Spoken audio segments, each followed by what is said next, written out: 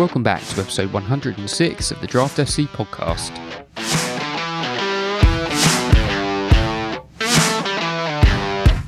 Welcome back to the Draft FC podcast, the podcast dedicated to all things Draft FPL. My name is Mitch, and I'm your host for another game week preview, going over waiver options, hidden gems, and general Premier League chat ahead of game week 19. Now, as it seems to be the norm at the moment, I'm recording this pod before the conclusion of game week 18 with a couple of games still to play today, and it's only a matter of hours before the waiver deadline tonight for game week 19, with that kicking off tomorrow evening. As such, this will be a very short pod. I'm going to trim all the fat, which I'm sure you'll appreciate as you embark on your New Year's resolutions. On that note, I want to wish all listeners and Draft FC users a very happy New Year. Apologies if any of you have noticed that the global dashboard's been down over the last couple of days. Particularly today, I think we must share servers with Strava. So I'm recording this episode on Sunday the 1st of January, so any team news, injury developments or press conference info are up to date as of then, and of course subject to change. And without any further ado, let's get straight into it.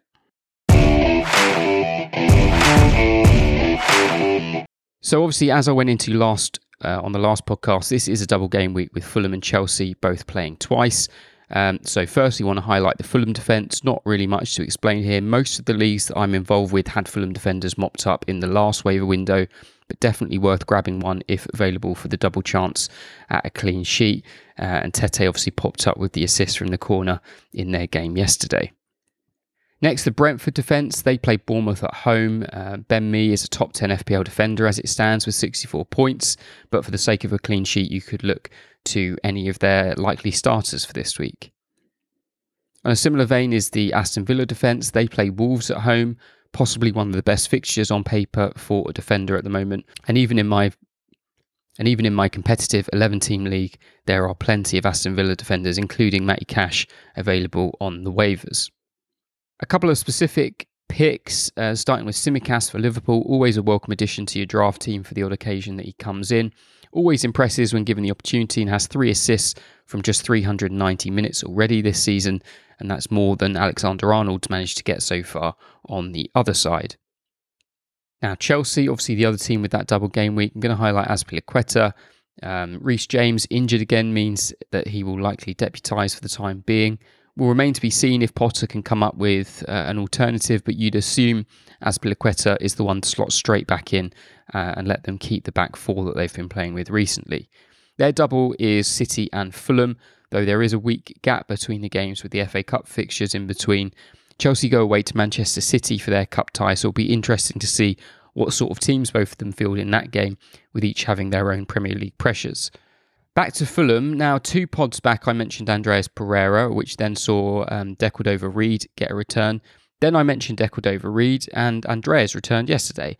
So, as someone who managed to grab Decordova-Reid last week, let me take this opportunity to again mention Andreas Pereira, who really is the far and away asset you'll want to get if you can this week, behind obviously Mitrovic, but he will have been well wrapped up since draft day. Another midfielder to consider is Alexis McAllister. There are lots of him floating around on waiver piles at the moment, as he's still not featured for Brighton since the World Cup. Now could be the time to add him back to your roster with a string of decent fixtures over the next couple of months. If you ignore the game against Liverpool in game week 20, 5 goals from the season so far, and he's already ahead of many names that you would have had high on your draft boards, but you'll have to hope he's going to be able to come back and stay focused on the Premier League. One striker to mention is Kelechi Iheanacho for Leicester. Hardly any opportunities so far this season with just 1 start, meaning he's only managed 1 goal and 1 assist. Vardy always a lunge or tweak away from a couple of months out, and Daka now out with what looks to be a hamstring injury. There could and should be plenty of opportunities for Iheanacho to play over the next few weeks, and Leicester's fixtures do not look too bad on paper. I had a brief look at the 16-team leagues on the global dashboard for a most hidden gem pick. The only one really that stood out was Bueno for Wolves, who seems to be their established starting left back for the time being. But as I said on the last pod, the 16-team leagues are all pretty active, and so most of the decent picks seem to get mopped up pretty quickly.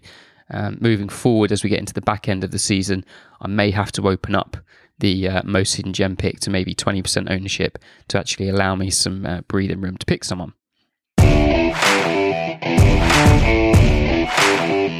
So that is it for this episode. The waiver deadline, as I mentioned, is tonight at 9 o'clock. So once the 2 Premier League games have gone today, and that concludes game week 18, you'll basically have just a couple of hours to get your waivers sorted out.